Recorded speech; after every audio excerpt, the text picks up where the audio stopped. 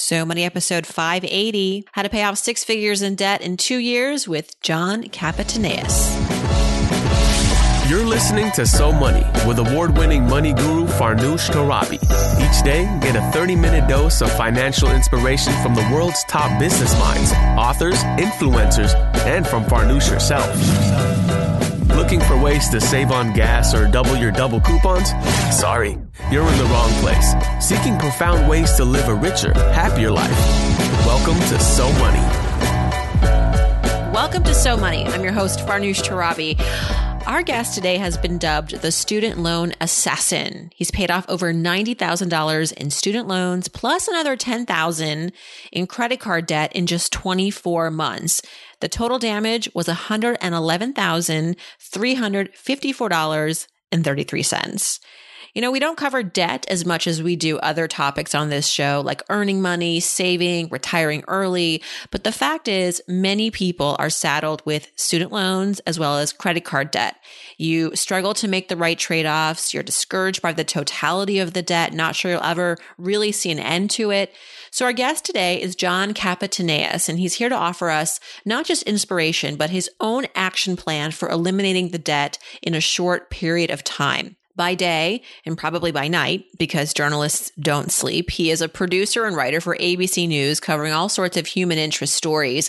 And now he's here sharing his own courageous story of becoming financially free. Just a few of the highlights from our conversation. John talks about his self-audit and how it gave him a wake-up call to change his financial life, how to create a comprehensive payoff system that turns debt from being a burden to a target, and the secret to getting out of debt quickly. John has a theory. Here we go. Here's John Kapataneus.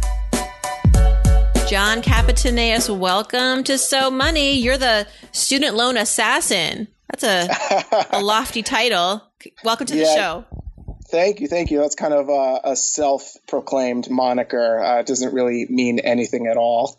I think it does. I think paying off $111,000 in debt in 24 months is pretty spectacular. And what's interesting is that you have this career of telling human interest stories as a journalist, and now you have become a very interesting story yourself. So let's start with that story. Walk us through how you got out of six figures worth of debt in just 2 years on a starting salary as a journalist in the New York City. I mean, I'm relating a lot to you, and I feel like my story is small potatoes next to yours because I only had 30 grand in debt. You had 3-4 times the amount of debt that I had in a similar financial situation. So take it away. Tell us how you did it. Inspire us. Get us all out of debt. Yeah. And, it's kind of strange, too, to be on the other side of the conversation because I'm usually asking these questions. Mm-hmm. So, I didn't really talk about my story all too publicly until really the very end, until I was very sure that I was going to make it. It was very much a suffer in silence type of thing for as long as I was doing it. But so the backstory was I finished my master's degree in journalism in 2013, late 2013. And I remember very vividly being at the home I grew up in my mother's house, and I was sitting on the floor of my old bedroom staring at a $90,000 student loan bill before interest, mind you. And I remember thinking at that time, I'm never going to pay this freaking thing off. I'm going to die with this debt. Because unless you win a Pulitzer or something. Yeah. Unless I won a Pulitzer or something. It was, and even then, I was like, I wasn't even going down that line. I was just thinking, I couldn't see the light at the end of the tunnel. I just saw this hole that I had put myself in. It was at that time, the monthly payments on that debt between my student loan debt, which was around $90,000, and around $10,000 in credit card debt. And this is all before interest. And the monthly payments were working out to somewhere around $1,300 a month. Now, at that time, I was a very, very green freelance journalist. I had never made more than $28,000 in a year. I had no savings, no family money, and my deferment period was running out quickly. So it was a situation where I was just thinking, what the heck am I going to do? I was really fortunate, though, at that time that I read a blog called No More Harvard Debt by a guy from Texas named Joe Mahalik. This was a guy that finished his Harvard MBA with around the same amount of debt that I had and ended up paying it all off in under a year by implementing a plan of financial discipline on himself. So he ended up like selling his car, renting out a room in his house, among other things, to pay off his debt.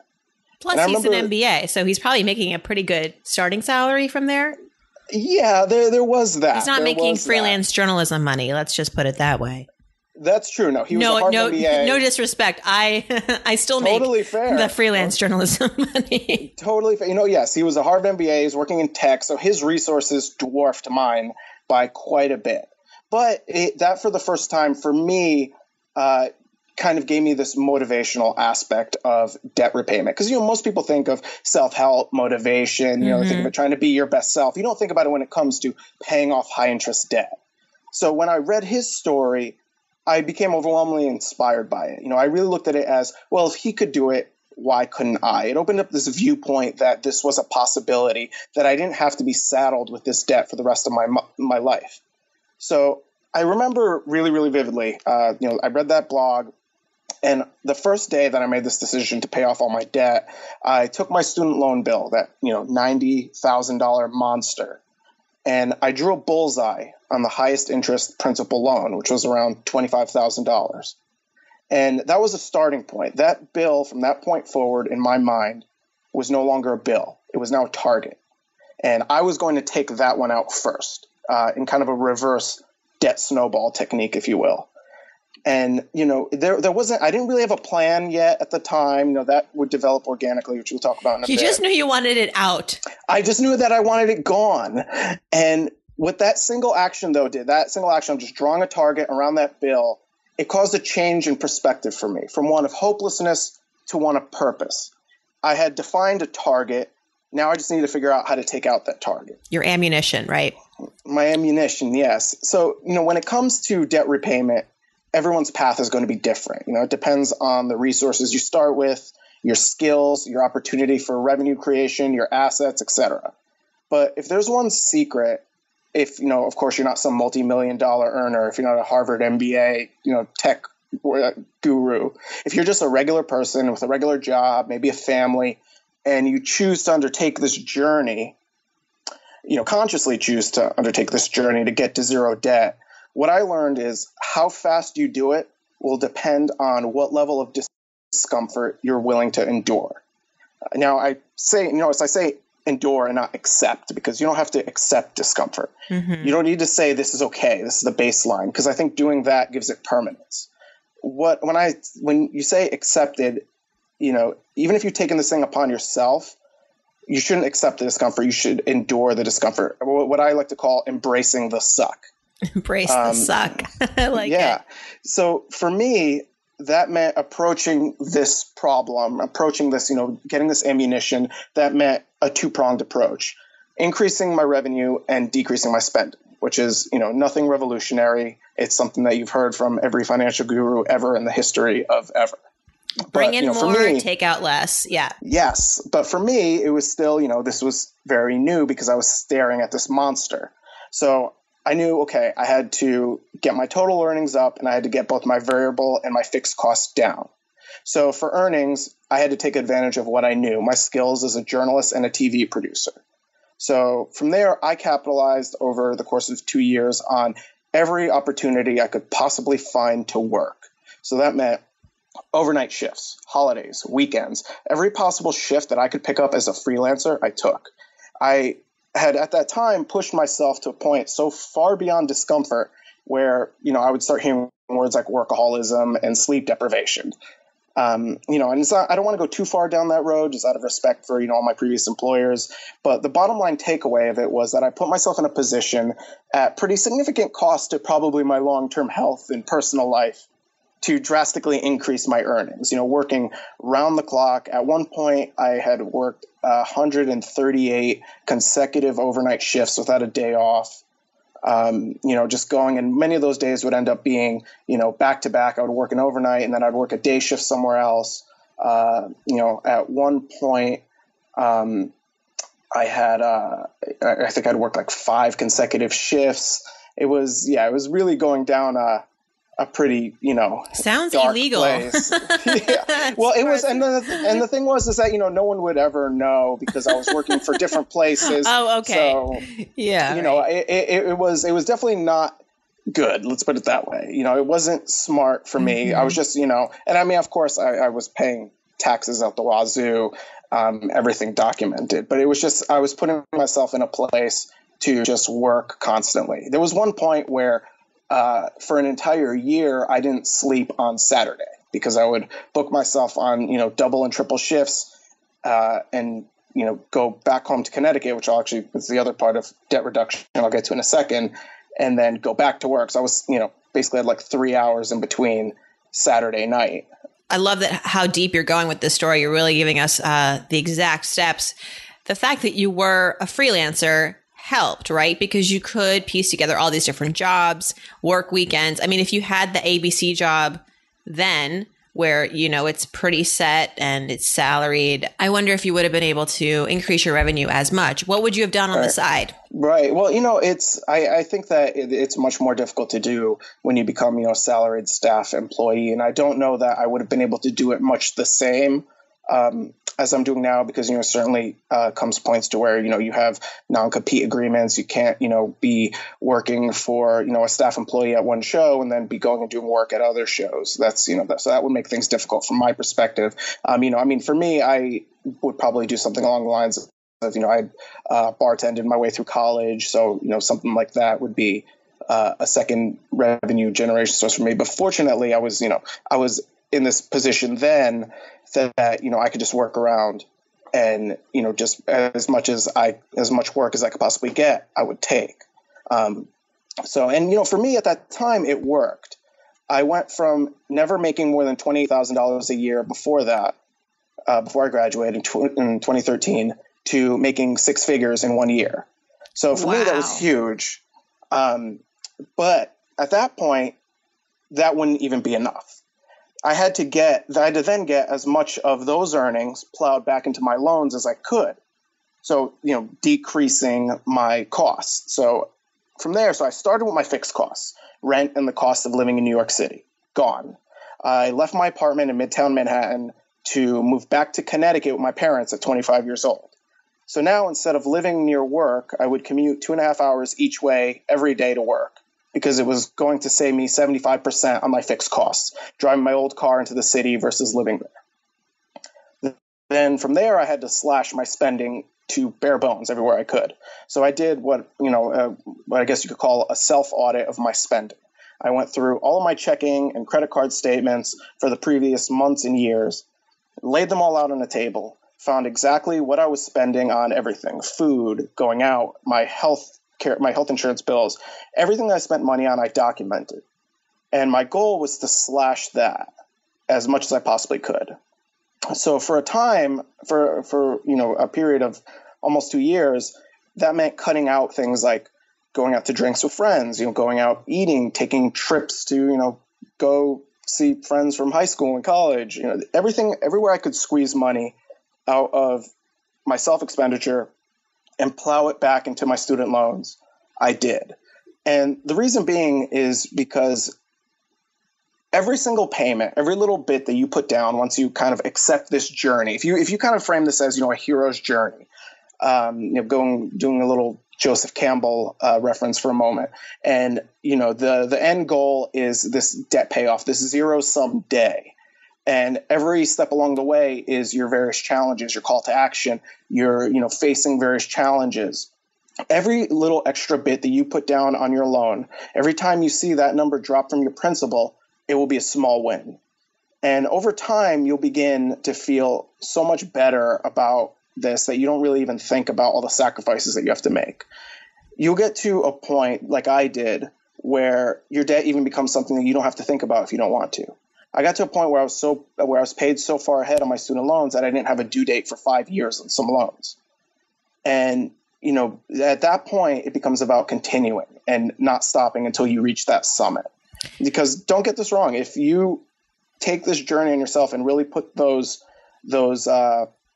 fixtures in place in order to get yourself there, you will get there. You embark on this journey, you take on this mission, you give it what you can as often as you can for as long as you can, you will reach that target, whether it's 2 years like me or 5 years or 10 years or 1 year like Joe Mihalik. If you set that level to which you can sustainably manage this course and you give it hell, you will get there. And, if it's anything like mine, it'll be one of the best days of your life. You call it a hero's journey. I call it a superhero's journey. 2 follow-up questions for you. So one is, throughout this journey, what did you learn about yourself in terms of what you're willing to tolerate, so much that in now your new life, debt-free life, you've maintained a certain habit that you developed during this, these 2 years of going to zero debt. And then the other question is, what has this opened up your life to now? What's the next chapter in your financial book? Sure. So to go to the first question, what did I learn about myself? I think that if I were to go back to talk to me from 2013, 2014, to me now, I would tell myself that, you're capable of going through all these trials. Because back then, believe me, I didn't know that I could kind of endure this thing that I went through. It was a really bad, I went into a dark place for a couple years where it was, you don't spend as much time going out with you don't see friends as often. You don't, you really become focused on this one goal. You get tunnel vision. And, for me, even doing all of that, for a long time, I couldn't see the light at the end of the tunnel. It was just process, it became mundane. I knew that no matter what, I would be turning around 70, 80, 90% of my income back into my student loans. And that was just routine. It just became habit. And, I really only started to see that light at the end of the tunnel once I started getting really close, around, $10,000. I was like, oh, wow, I might actually get there. So I think knowing from way earlier on, even though I had this motivation, even though I set up this plan, even though I knew that, I was laser focused to get there, I still had, what I think most people with student loans have at some point, this anguish, this kind of this hopelessness. Even though I set myself up to kind of counteract that, it still comes up, because you start to feel it sometimes. Am I ever going to make it? Am I doing all this for nothing? Is this for naught? So I would go back and I would tell myself at that time, just don't put yourself through that. Don't be so hard on yourself. That light is there. And that's what I would tell to anyone who's listening to this, who has, 30, 40, 50, 80, $100,000 in debt.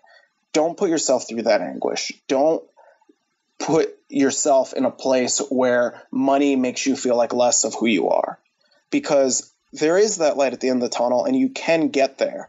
You just have to believe that you can get there. And I know that now, but there were times back then that I didn't know that. So that's what I think is a big difference, from me now to me then.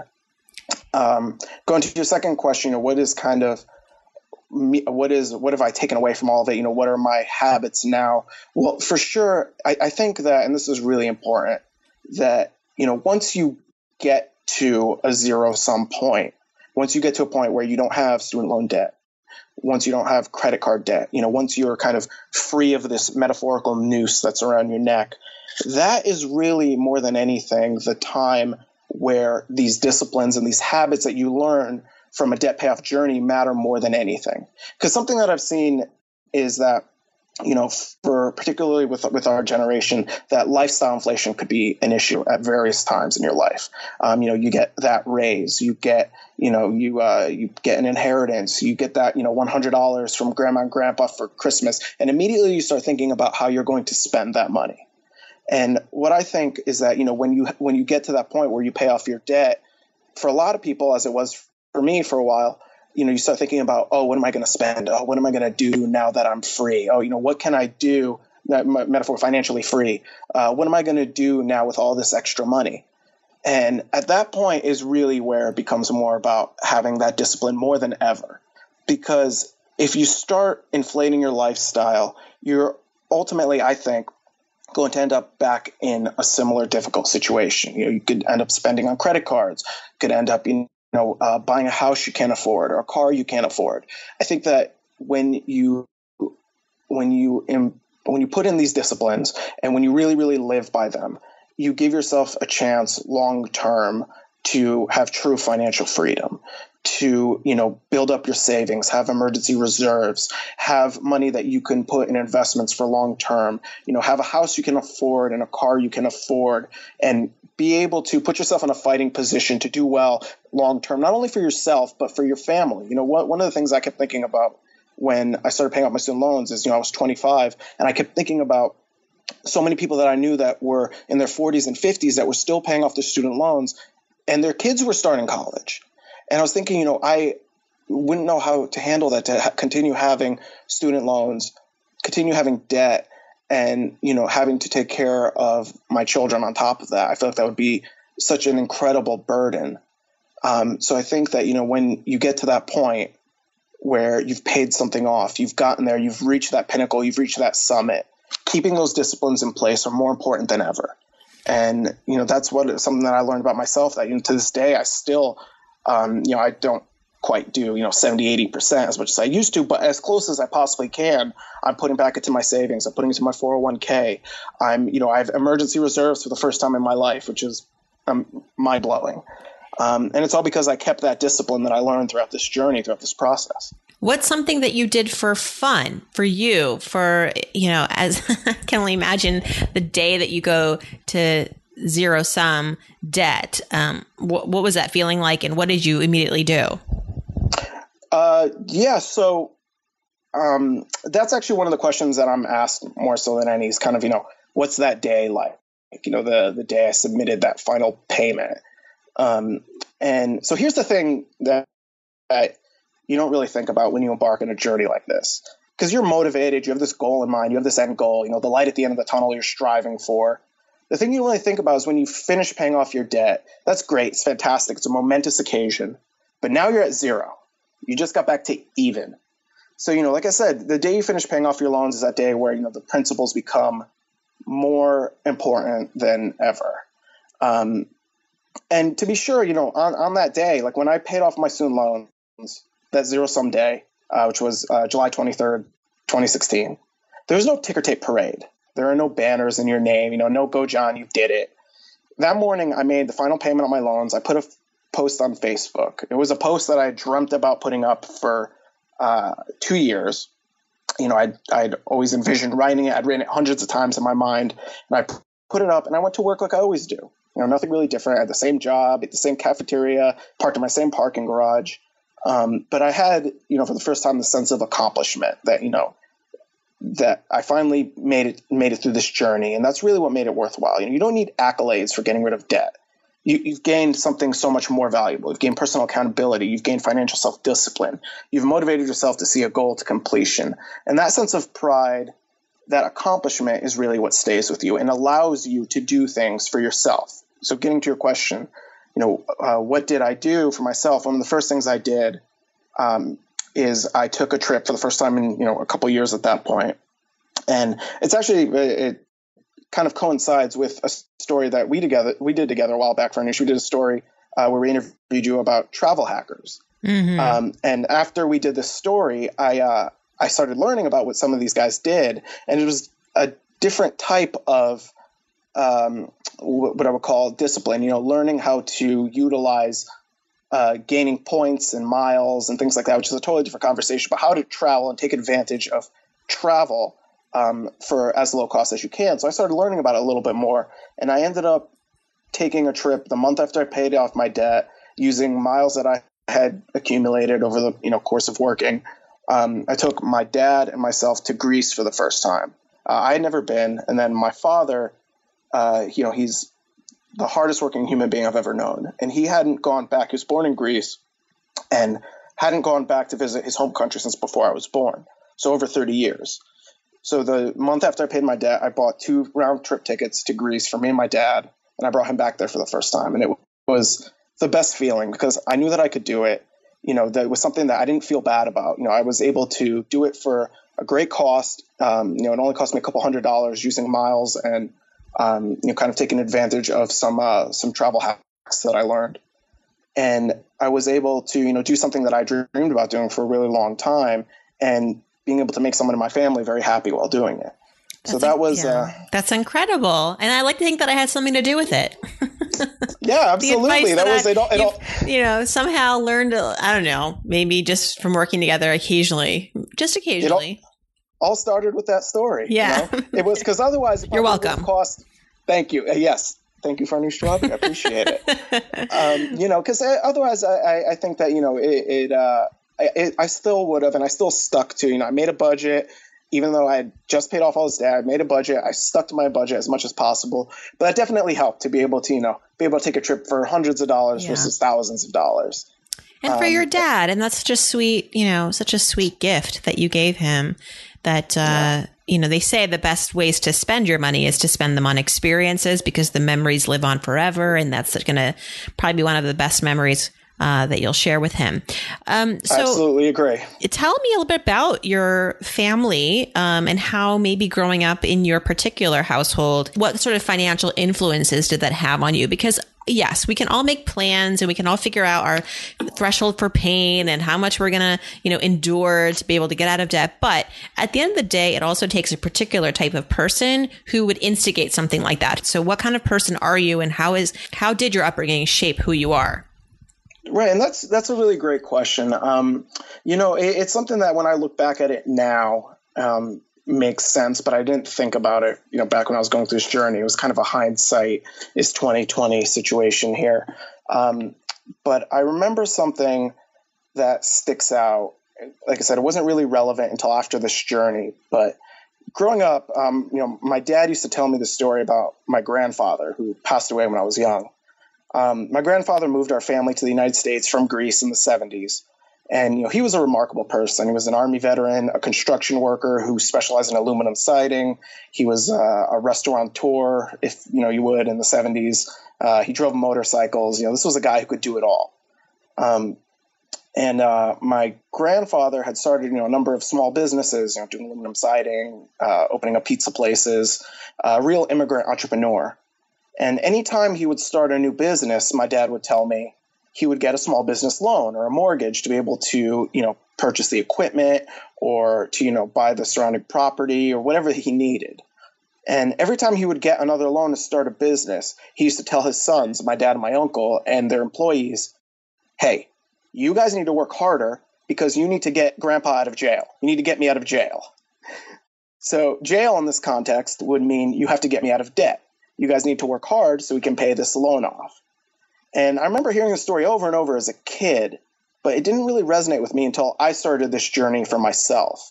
And in many ways, it helped shape how I look at debt as something that, could present opportunities, but at the same time was also a prison that you needed to get out of.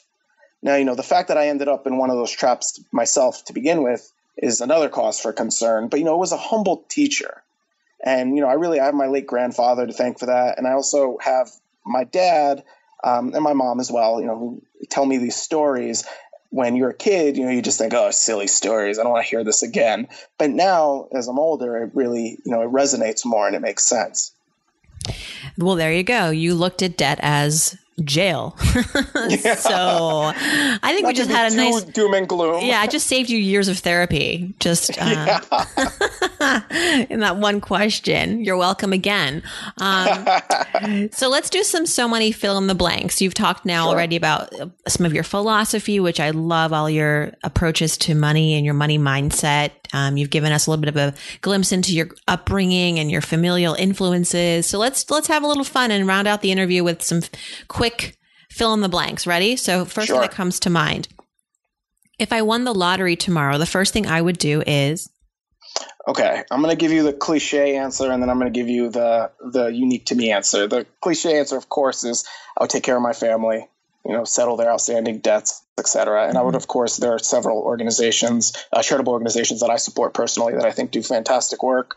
A couple shout outs to my friends at Agape International, who are a human rights group that fight human trafficking.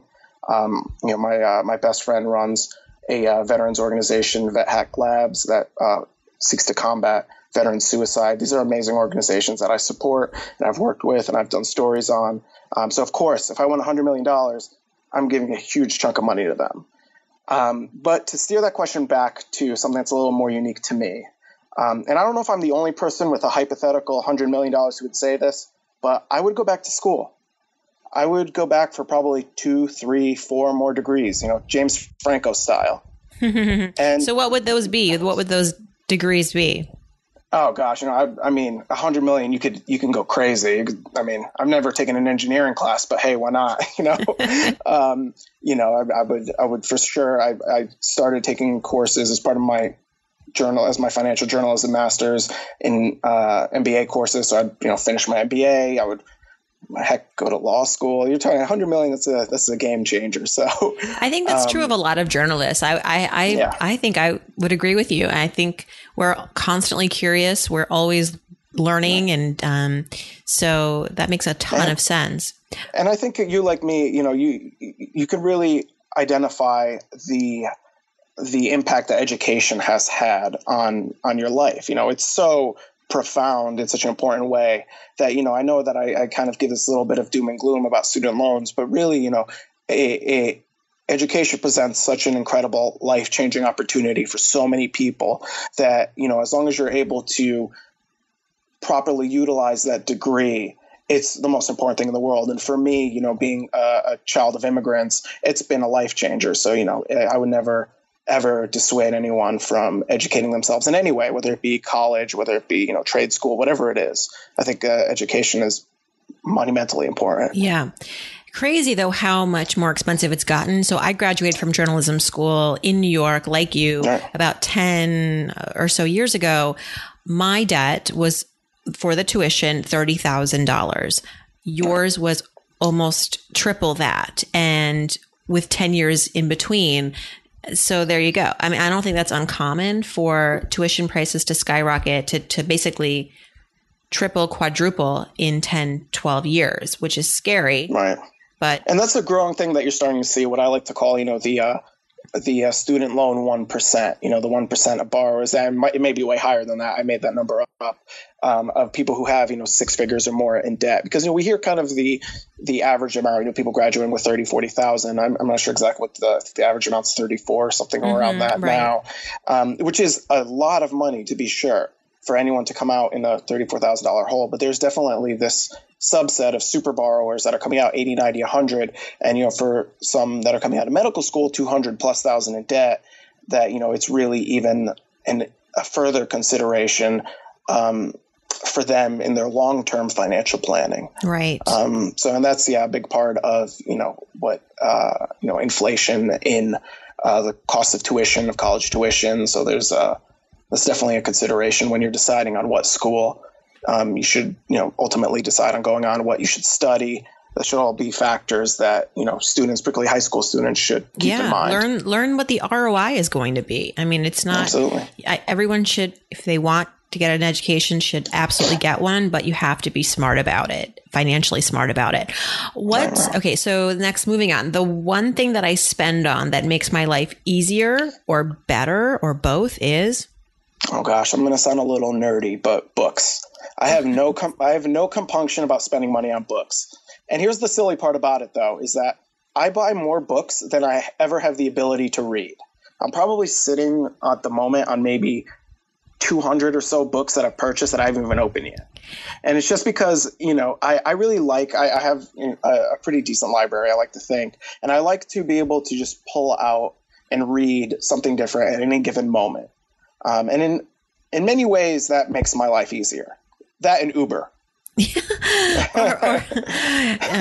I actually just unsubscribed from Uber. I now use Lyft exclusively. I don't know. They've definitely had some challenges recently. Had some PR issues, but also more than that. I mean, true. I think it's the company that people love to hate sometimes. Right. Yeah. Yeah, it's, I'm between, but you're right. Lyft has been, they offer a great service as well. So whatever your preferred mode of transportation is. I didn't mean to throw you out on that. Yeah. No, it's a very valid point. So. But I feel like we use Uber as sort of like just, it's like, I'll have a Coke, but really maybe you just want a Pepsi, because Coke is just sort of like. But see, there you have Pepsi now too. No, I don't. I know you can't even drink a Pepsi. Or is it Coke? Which one had the really weird commercial? It was Pepsi. It was Pepsi, yeah. Which I'm a Diet Coke girl, so which is another issue because I'm drinking a slow death with Diet Coke. I plead the fifth. Right, you have to stay neutral. I don't. Let's move on to this one. So when I donate, I like to give to blank because I really I think there's some fantastic organizations out there that do really great work. And I like to give to organizations where I can really see the funds going to work. So the organization that I mentioned earlier, Agape International in Cambodia, is an organization that I did a story on them. We worked on it for about 4 months. And I was able to see every dollar that went to work for their programs to help trafficked children.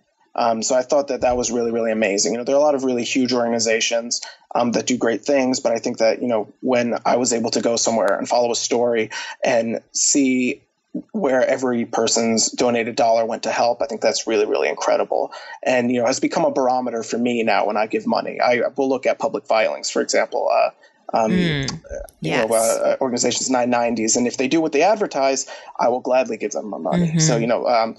So St. Jude's, for example, Doctors Without Borders are a few I consider exemplary and I've given money to in the past. So that's, I really like to be able to see. It doesn't have to be, a huge organization, even small organizations that do great work where you could see that they're putting every single penny to great use is really, really impressive to me and something that I think is worth giving more to.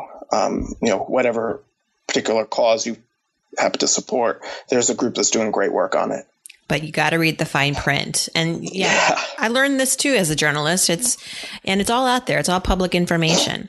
All right. Last but not least, I'm John Capitaneas. I am so money because I don't give up ever. And if you're listening to this and you have student loan debt, neither should you. Don't give up. You can do it. I believe in you. Farnoosh Torabi believes in you. I believe in you. America believes in you. You've got this. You can do it. Don't fret. You'll make it. There's a light there. We're all so money. Yeah, we're all so money. Make your financial life great again. There we go. John, thank you so much. Thank you for having me. Tell us, you do all this work with ABC. What's a story you've got coming up that you're really excited about? Oh gosh, without revealing too much, we have some great stuff in the pipeline. I'm a producer for Nightline, and it's very much, I have to say, it's a job that I got towards the end of my student loan journey, and it's very much my dream job. And I'm not just saying that because my bosses are probably listening. I've had the opportunities to travel all over the country and all over the world, telling really great human interest stories, financial stories, and some fun stories as well. So at this point, I've been doing some really important stories on human trafficking in Southeast Asia, some that we're working on. That we just put on a great story about a couple weeks ago, and it's something that we're going to be following over the next months and years. Something as well I'm very passionate about. I'm working on a few stories on wildlife trafficking and protecting animals. So we have a few that are in the works in different parts of the country. So it's something to look out for. Watch Nightline, and you'll be able to see them. For sure. Thanks again, John. Wishing you best of luck. Thank you so much for having me. And congratulations to you as well on your little girl. Thank you. Look out for those stories from John. Just go to abcnews.go.com. You can also follow John on Twitter at John Capitaneas. Go to SoMoneyPodcast.com. In case you miss anything, it's all there for you. You can download the audio. You can grab the transcript. You can also leave me a question for our Friday Ask Farnoosh episodes. Just hop over to SoMoneyPodcast.com and click on Ask Farnoosh and type in your question or leave a voicemail, and I will add it to the queue for our Friday episodes. Thanks for tuning in. Good luck with your debt if you have any. And I hope your day is so money.